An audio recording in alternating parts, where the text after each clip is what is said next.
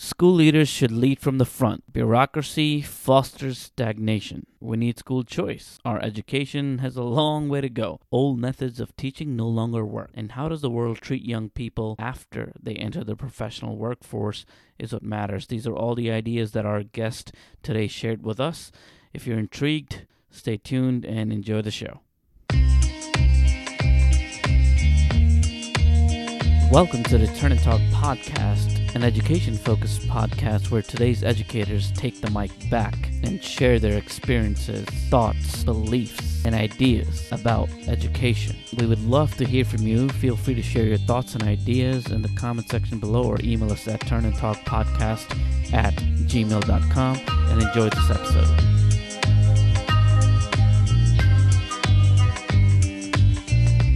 Hello, everyone. Welcome to the new episode of Turn Talk Podcast. I'm here with an old friend today who is now a history teacher at a middle school, and I'm very excited to catch up with her and learn a little bit about what she's been up to and how teaching is going for her. So welcome to the show. How are you? I'm fine. Thank you for having me. It's so good to have you, and it's so good to finally catch up. What have you been up to? What do you teach? Well, I'm teaching at a middle school, sixth grade history teacher, along with being the grade level lead there. Cool. And have you always been a middle school teacher? No, so I started my career in a high school. So I taught high school for 4 years, and then now I'm at the middle school, and this is my second year there. How did you enter teaching to begin with? Well, it's interesting because as a child, I really loved teaching, but I feel like you're basically shaped by your experiences. So like my elementary school experience, I have really strong educators that I still really remember and actually even keep in touch with. So I felt like because of what I saw, what they conveyed as teachers, I was like, wow, I want to be that. But as I continued, I then strayed away. And I didn't really want to do teaching. When I was in my undergraduate studies, I got rejected from the education program. So I was like, man, I'm not really going to pursue this. I'll just do something else. But then my senior year, there were these alternative programs that were being posted all around campus, like Teach for America and teaching fellows. And again, I got rejected from one and I was like, this probably really isn't for me. And one of them came through. And so I got into teaching. It was a 2-year commitment. So I was like, I could do this. Let's see how it goes. And I really fell in love with it. And I'm still here. Cool. And then how did that transition happen from high school to middle school? It was interesting because I loved the high school so much that I was like, wow, nothing can compare. But middle school is equally amazing. So it was obviously there was a lot for me to relearn in terms of the social and emotional gap that exists between the two, and just learning how middle school children are in general. But it's been a great journey. Kids are the most amazing little beings to learn from. They have taught me so much. What is the subject matter difference that you've experienced from high school to middle school? Honestly, it's similar content because I always taught world history. So it's very similar content. Again, I just had to adjust to the rigor and, academic standards and how it should look for middle school. But when I worked at the high school, a lot of the students weren't on grade level. So it doesn't feel too much different. It's always about where is this child right now and where am I going to push them? So it's been good. It hasn't been a difficult adjustment at all. That's very cool to hear. Let's talk about those programs, the alternate route programs a little bit, the programs that allow you to end one profession or one career in one field and then enter teaching instead. How did the one that you were in work out for you? Did you feel like it was a strong program, and how effective do you think it was in preparing you to be a teacher? Yeah, so I get this question a lot. I feel like the program was a blessing for me, particularly because again, people are just so different and unique and things work differently. In terms of preparation for the actual teaching profession, it was a very fast-paced program, but personally, I enjoy that. I'm the type of person that I can thrive with a lot of pressure and fast-paced environments. So for me, it was just a motivating program because it was just so fast-paced, and that's again what I like. What I'm something that I thrive in or do better in. So I felt the program at least like made it clear to me like how I was going to become certified, and it connected me to like people that I needed to be connected with. So I really appreciate that aspect of the program, that like it does bring you into a network, and it does offer like that community. But again, like you have to seek what you want. So, some people were a little bit upset because they felt isolated, but you have to seek what you want. So like, at least they show us like, here's what, we can offer you, but then you have to go and get it. You have to go and go the extra step, or, put yourself in a place where you're like trying to have a conversation, or like seeking the conversation to help yourself. So I really enjoyed the program, and I appreciated it, to all the people that I met through it, and like through all the different networks that it like, put me on to. What mindsets do you think newer teachers have to feel successful or to become successful over time? So number one, that it's always a learning process, right? That while like this program can bring some things to you, like it is not going to bring you everything that you need. So, eradicating the mindset that like, oh, this has to fully equip me. Like it's going to partially equip you, but the other piece you have to do. Right. So like the mindset of like constant growth and like reflectiveness, because if you acquire that mindset early on, like you will be a very like successful educator, because it's all about connections and communication with other people, and then like your own reflections and how you can improve things. A lot of people who enter teaching in the early years and they're also going to graduate school feel that the program provided is either too much on the, concrete techniques and strategies side, or it's too much on the theory and philosophy side. What do you think matters most in teacher preparation? Well, I think that there needs to be a blend. So, there are programs now that want to focus more on the practical side. And then there are some other programs that focus more on theory. There definitely needs to be a blend of both, but there needs to also be a focus on mindset. Preparing teachers for, number one, like their mindset currently, and then how that's going to impact and shape, the challenges that they'll face and the career in general. So the program does have to have like a blend of theory and practical aspect to it, but also again, like mindset and like wellness, and preparing them for like that. I feel like programs should embed a component of like wellness preparations for educators, because this is real, like teachers do need to take care of themselves, because essentially they're like pouring out to children, to the next generation. And if you're pouring out on empty, then what are you really preparing children with? Yeah, that's a good point. How is the workload anyway? How would you describe the workload? I mean, the first few years are really difficult because, you just feel so overwhelmed. It's like you have to learn so many things at once, right? You have to learn, because regardless of anything, each school is its own community. So number one, you have to learn the community that you're in. Like schools are not standardized. They're not like a one size fits all, right? Like the community the school's in is important, and that school is also going to have its own community and culture. So like you have to learn the culture that you're in, the culture of the children, of the community. You have to learn how to navigate time management properly, right? You have to learn how to navigate your personal life versus your current job, not letting those interfere. And there's so much. I feel like time management and prioritizing is like the number one thing, right? That like is very challenging in the beginning of the teaching career, especially because usually it's very young teachers, they start, and there's just so much that they're navigating.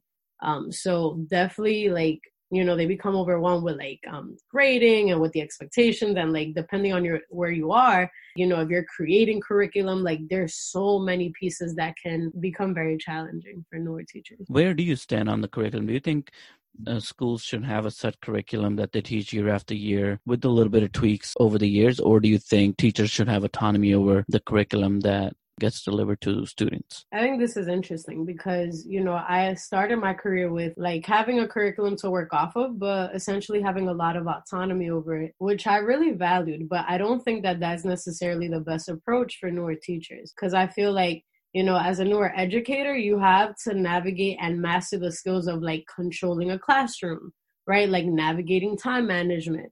And so if you have to do curriculum on top of that, that's very overwhelming. And, really is one of the reasons why teacher turnover is so big.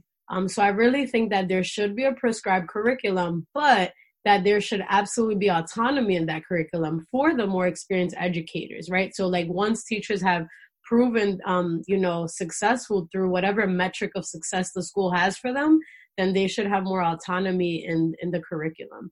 Because, essentially, like, we want to move to more equitable classrooms, and that means we have to move towards, like, giving teachers autonomy to meet those needs in their classroom. Yeah, and where do you think teacher creativity fits into that? I mean, honestly, I think that as a new teacher, like, there are many outlets where you can exude your creativity, right? So, for example, creativity with how you're connecting with the parents, creativity with, how you're connecting with the more difficult students that need a lot of support, so I think that there's a lot of space for creativity, and curriculum again is just one piece of it. And this is where I say mindset is so important, because the way I see it is that, like, I really didn't, like, I understand that you want to have creativity in your classroom, but if you can't manage your classroom, what creativity are you using, right? Like, we don't want teachers to spend 4 hours on a lesson and materials, but then not execute it because they couldn't control their room.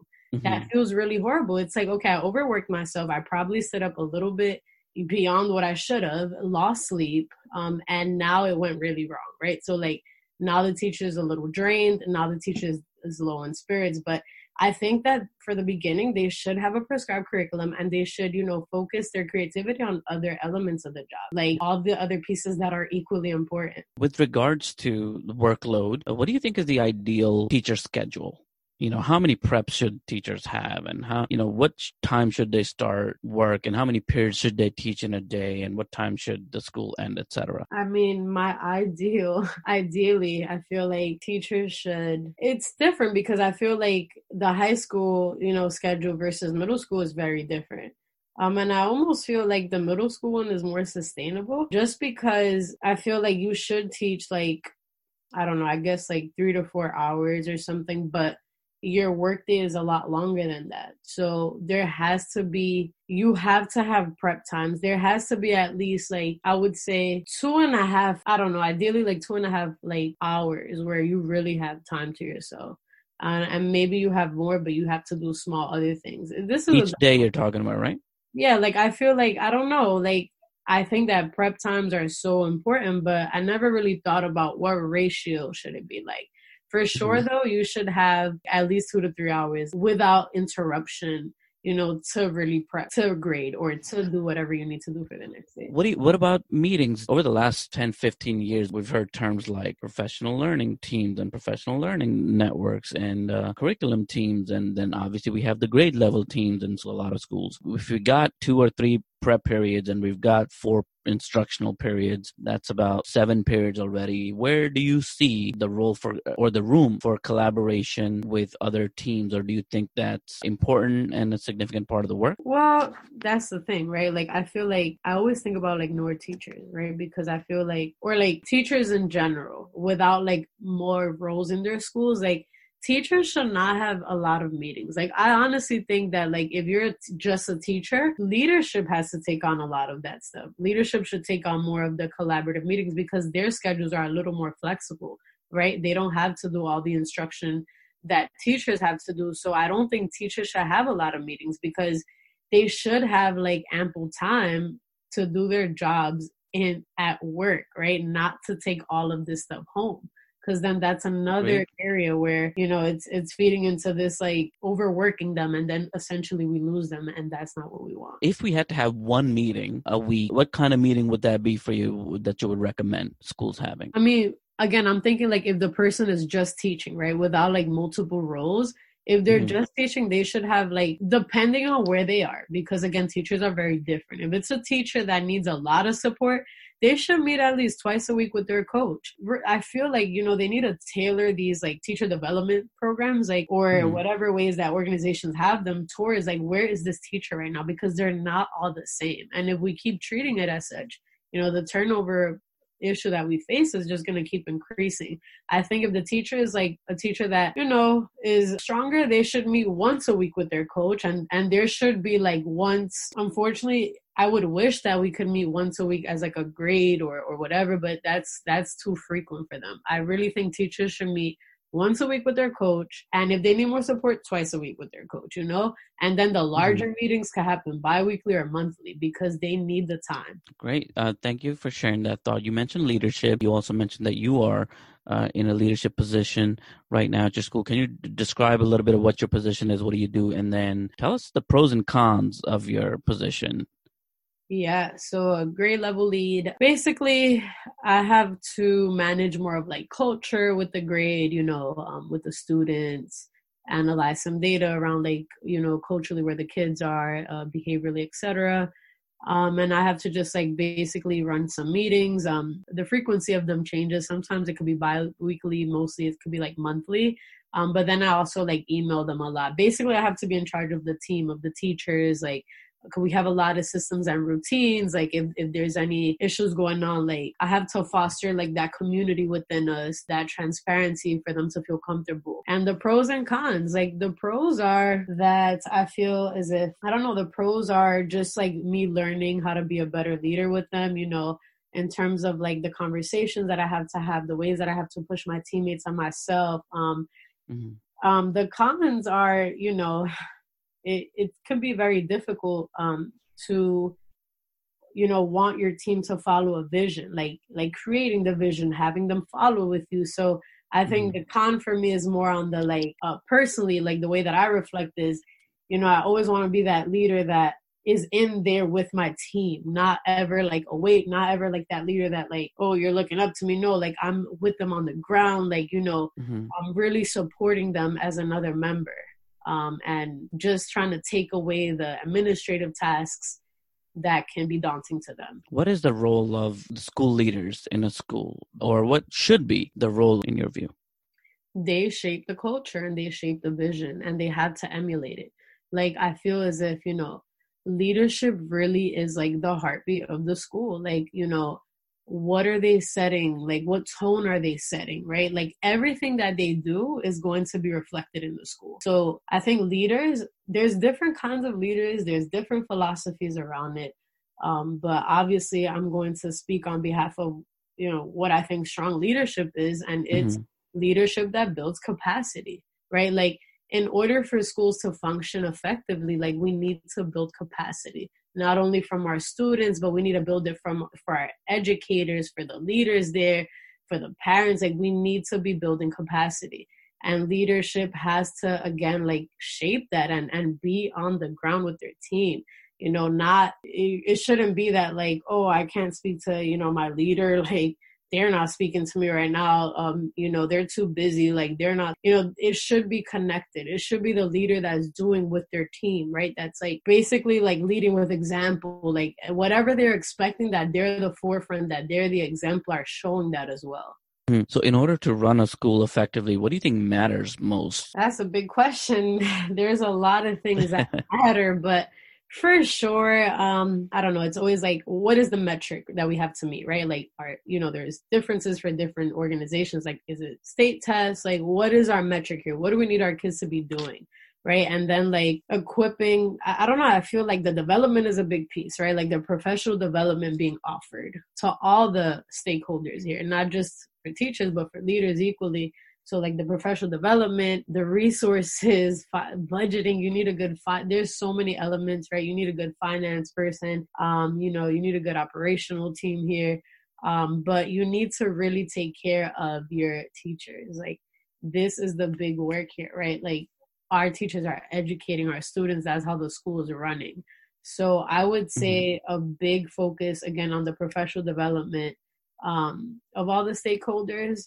And, strong teams around like other more, logistical and compliance pieces that keep the school running. Let's switch to teacher preparation. There are some people who think that teachers should arrive at schools on day one of their job ready to be an effective teacher. But the reality we also know is that first couple of years are always years where teachers, regardless of which program they went through, oftentimes teachers in their first couple of years say that it's very difficult, they weren't ready. Now, should schools be responsible for, you've mentioned PD a lot, should schools be responsible for providing consistent professional development and training to teachers? Why and why not? They should, because you can only get better through reflection and through development, right? Like, I mean, here's the thing though, like mindset again, right? Like they're not going to provide, it's impossible to tackle every single need, right? That teachers may have. So teachers do have to understand that a big piece of this is on their own behalf, what they're seeking, right? Like you have to seek the growth that you want to have. You know, you have to basically push yourself in areas and have this reflectiveness, but there does have to be professional development for them. Especially, again, you have to get a good leader will know the pulse of their school. Where is it? Where are the teachers right now? And responding to that. So I don't think there should be like, oh, this is always going to be the professional development schedule, because it doesn't make sense. School years after school years, things change, right? Like there are things that there's different focus areas. Yes, of course, you should have like standard, I guess, like development sessions that may always appear, but then there has to be that space for like, we need to respond to the pulse of the school. And I think a school is definitely responsible for that, because if you want to see growth, you have to be preemptive about how you're going to get that growth. So what's the point and value of teacher preparation programs or your master's degree in education? What is that supposed to do then? If the schools are still supposed to every year, every week on weekly PDs provide training after training after training to teachers, then what's the role of the master's in the science or art of education? I mean, it's just like a qualification piece. It's just a foundation, right? It's just like it's like a foundational thing. It's where you learn theory, is where you're learning the statistics, is where you're learning like what is the pulse of New York City right now and education.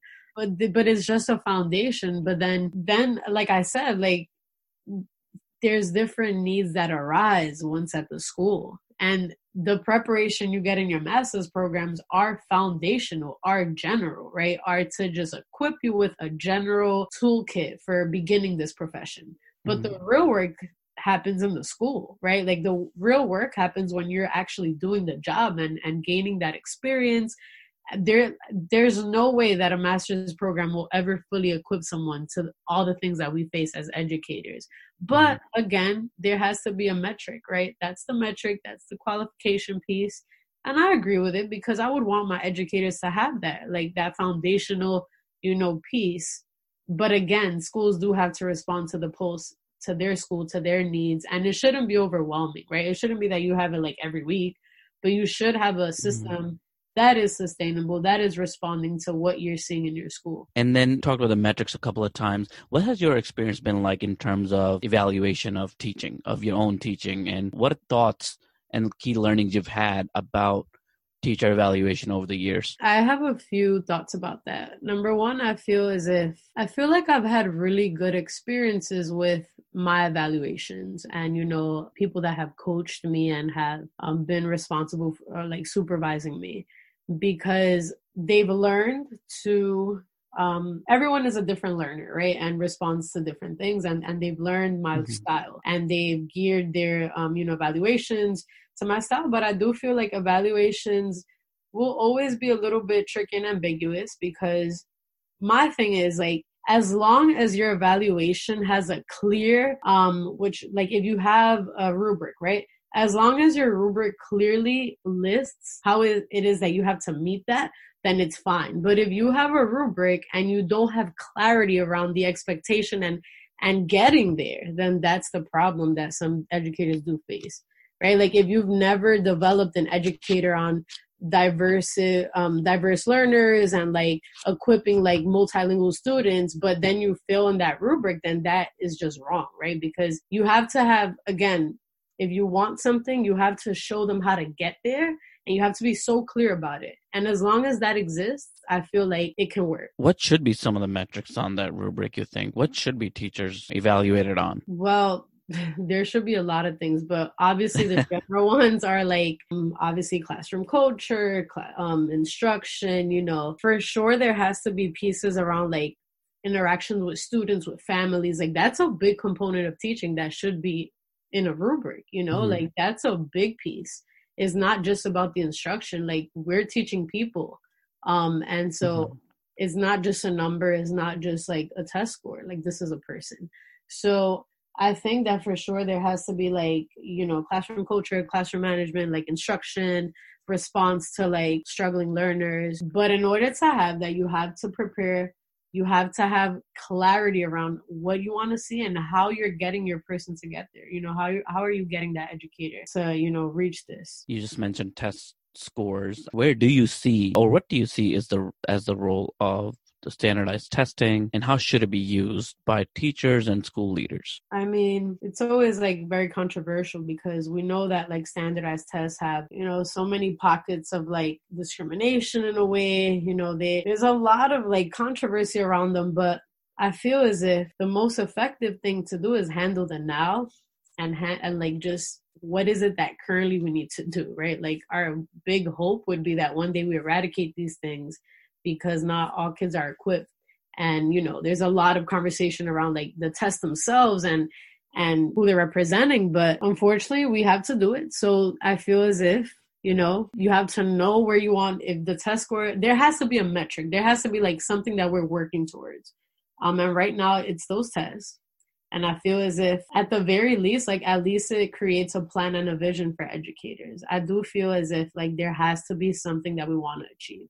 If you don't have that, then it becomes very difficult, and quality of education then will be so different, which, that is one of the big challenges that we face in the education world. Yeah. Do you think a teacher should be viewed as effective or ineffective based on how their kids are doing on the standardized test? No, I think that, it's wrong because there's so many factors that are behind that are not spoken of then, because then it's like, how's the leadership there? Like how well equipped were these teachers? Like, where did there's just so many factors that I think that that's a very wrong, like teachers should not be ineffective or effective solemnly on test scores. Like that should not be the case. I think that's a piece of it though, because again, we need some data, we need something around the metric and the standard that was set for that educator, right? And for that grade.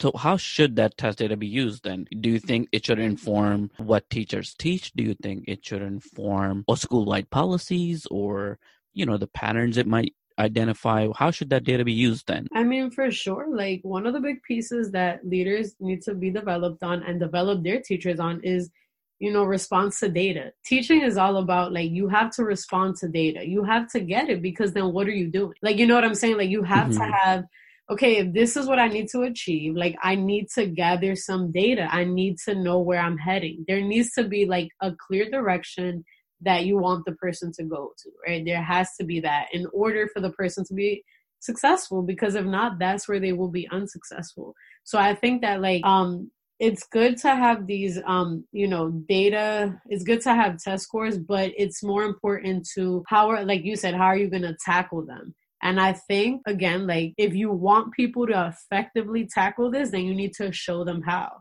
Like I'm sure there's many educators who still struggle with data and how to work with it, right? Like this is a complex thing, right? You do have to learn, like, what is our system? And I think, again, this is the job of the leader, right? You want to just eradicate the pieces that can be overwhelming, that are like in the way of good teaching. And one piece of it is like, how is leadership approaching data? Like, what are the systems there? Because we need to be super clear for the teacher. It shouldn't be that the teacher is doing all that on their own, because again, that's another element taken away from their job. That's something that can overwork them. Like, again, leadership has to shape that. I would love to hear you share some of your thoughts around, like, what do you think is the end goal of middle school education, and what do you think is the end goal of a high school education?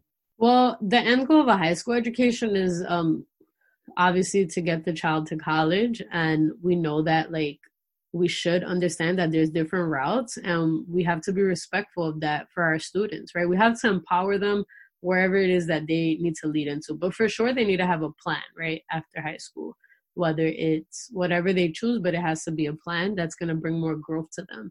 And ideally it would be college, right? So that's like the end goal for high school, like a first step post all of the schooling that you've just done, right, from K through 12, and now it Mm-hmm. has ended, and equipping them for like what they're about to step into. And for sure, financial education has to be more embedded into the high school curriculum, right? Because you're about to enter a whole new world, and you should be at least aware of what you're going to go into. And that's an area that, our high schools have to grow in. Because I don't really feel like much New York City students from lower income communities know what they're facing once they step out of the K through 12 bubble that they've just been in. Mm-hmm. What do you make of this idea that's been prevalent also among some young people, especially? Oh, college is not for me. How do you see that? I mean, it's difficult because environment is big, but it is not your end, right? So, a lot of our students face so many challenges, and in most cases, they don't see like their family members in college, or they haven't Mm-hmm. seen success. So, of course, they're going to think it's not for them, right? But our job is to like continue to empower and empower with like opportunity, right? Like not just words, but action behind it, and like really pushing for that. Because I really think that I understand that some people can thrive outside of college, and it has been done, and I get it. But a big piece of it is that like our students sometimes don't see success within themselves because of the way that our society is set up. So, I understand why they're saying it, but I know that they can do it, right? I know that they can achieve it. And it has to be, again, another mindset thing. That's another area where mindset is very important. So I think that kids need to see success, and it starts with schooling, right? It starts with the first organization that they step into. Like, who are their educators and how are they being treated? Mm-hmm. What are your biggest frustrations with the work, whether it's the work of teaching, whether it's our education policy at the national or federal levels? What are some things that have been a cause of frustration for you as a teacher? Yeah. So aside from politics, bureaucracy, and all like the general things that could be challenging, I think one of the most frustrating things that I've seen and that I continue to see is like people of color in these organizations, and the treatment towards them, right? And the lack of talks on diversity, the lack of diversity empowerment, because I always often think to myself, like, education is all about better lives for our children, right? Like, eradicating all of these inequalities that exist in our education. But if we truly want to help those children, and once they now graduate and come into the professional setting, and then the way that they're treated, it's like, wow, so you fought so hard for this child to make it. And once they made it, how are you treating them in the workplace? And how Mm-hmm. are you building them? So it's very interesting. It's like, they really want those kids to be successful, but the minute there is someone's colleague and not student anymore, things really change. And I feel like that has been the most frustrating, thing that I've noticed in this career. For a long time, just to that point, for a long time in a lot of the nonprofit organizations, and especially in my experience in the charter world, there has been a lot of conversation about, bringing children to college, because that's what's going to solve the issues related to poverty and race and any other kind of inequality that exists. Are you suggesting that it's more complicated than that? Absolutely. Yeah, absolutely. Because once again, like there's this big fight for getting them through and to and through college, but then when they're the colleague and no longer the student, dynamics really, really change. And so that is the interesting piece there, is like now things have to change, and I guess there has to be a shift in regards to like how are people of color like empowered, developed, and treated in the professional workforce, right? Because great, you go to and through college, but at the end of the day, you are going to become a professional, right? That is the end goal. And so that you have a sustainable life where, you have the finances that you need to live the way that you want to live. But I really think that there has to be a bigger focus on, developing and accepting the differences that come with like people of color and diversity in the workforce. Because I think a lot of places are starting to have the talk, but we're in 2020. And we service people of color 100% across our school, right? Like that is the work. And Mm-hmm. so then, what are you doing to the professionals of color that you're with, Like that's really where there's going to be a lot of impact, because that's the real end goal, that they become sustainable citizens that can live. How much do you think teacher identity matters in the work of especially urban education? I mean, it matters tremendously, right? Like I can literally just recall having probably two teachers of color my entire time as a as a student, and Mm-hmm. that's insane because I live in New York City, one of the most diverse places ever, but as growing up as a child, like I didn't really see representation of who I was in schools, and of course I was a different child, so I looked at like who's the leader of the school, like who's in the bigger positions. Oh, definitely not Mm-hmm. represented by somebody that looks like me. So identity is very big. Like children are gonna see, they need to see as well, right? Like it's not just a talk. If all you hear is the talk and you don't see it, then Mm-hmm. it's gonna obviously make you feel as if this cannot be true. So I think that teacher identity is huge, and not even teacher, but leadership identity. Who are the leaders? Like who are the people that are making the calls? Because students are very they have a lot of insight, and they are very observant. So kids Mm-hmm. know this, they think this, and oftentimes they ask those questions, but sometimes they're shut down because of many reasons. But it happens a lot. How does collaboration with parents work? What are the different challenges that surface when working with parents, and how do you manage those relationships? Yeah, so the different challenges that surface for sure are hurt that they've received prior, right? So like parents come with a lot of hurt from different schools or their experiences, and then they come guarded, and so they come assuming that you will be the same. So a big challenge of it is Mm-hmm. breaking down the guard, and like allowing the parents to understand, breaking those guards down, breaking down the assumptions, helping them there, and gaining their trust. So that's big challenge number one, is gaining their trust. And the way that I navigate relationship with parents, I mean, it depends again where you are in your organization, but I really think that parent communication is very important. It is something that I personally continue to want to improve on, because I still feel like I can be better at it.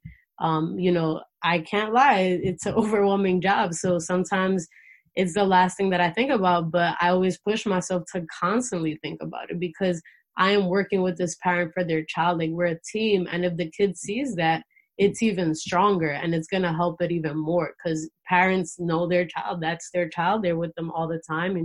We're with them a lot as well. So we need to be a strong front, like to help the child in the end. While we're talking about parents, one of the conversations that's been ongoing in education is this concept of school choice, whether or not, there should be different schools available for parents who, if they wish, want to send their child to a school that they perceive as better, that they should be able to do that. And some people argue that that's not the solution to any kind of problem or inequity in general, and that we should just strengthen the schools that are in the communities already. What are your thoughts on that, on school choice? I think it's so important, right? Because at the end of the day, choice is something that's often, connected with privilege, right? Choice comes with the more privileged, if you Mm-hmm. think about it. And so I think that it is empowering. Like if a underprivileged parent, from a low income community has choice, that's powerful. Choice is powerful. And so I Mm-hmm. think that it is, yes, it should absolutely be a thing where we strengthen schools, but there should be choice, because as I mentioned, people are very unique and different, and one model will never be the solution, and it is impossible. So then there has to be several models. And we all know that, the more you know your child, the more you know what works for that child. And it's going to be very different across the children, because they're children of color, but they're people, and they're very different. A lot of people are dissatisfied with the way in which we are providing education to our children, especially children from low income neighborhoods and underprivileged backgrounds.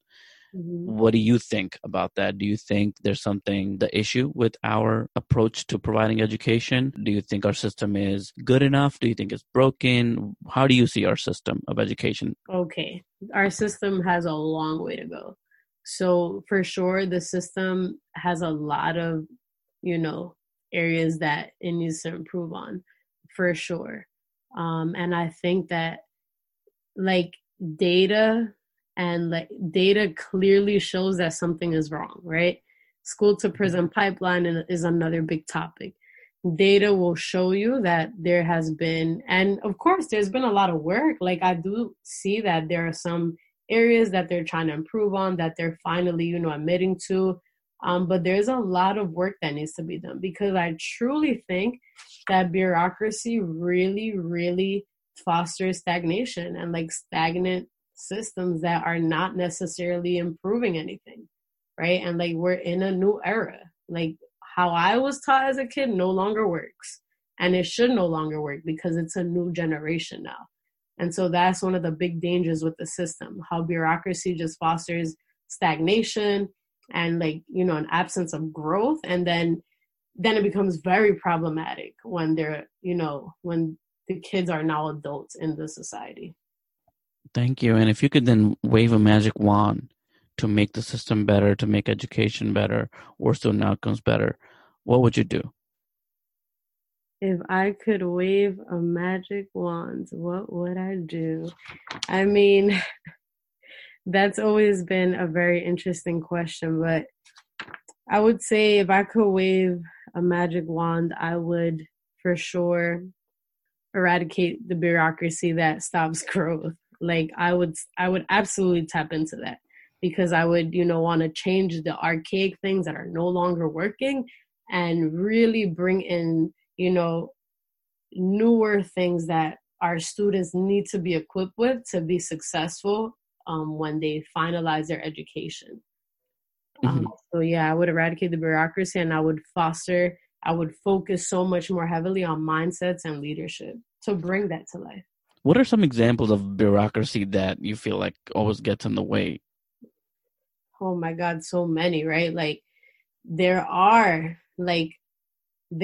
so many, tenure like teachers in our system that really are not showing, right?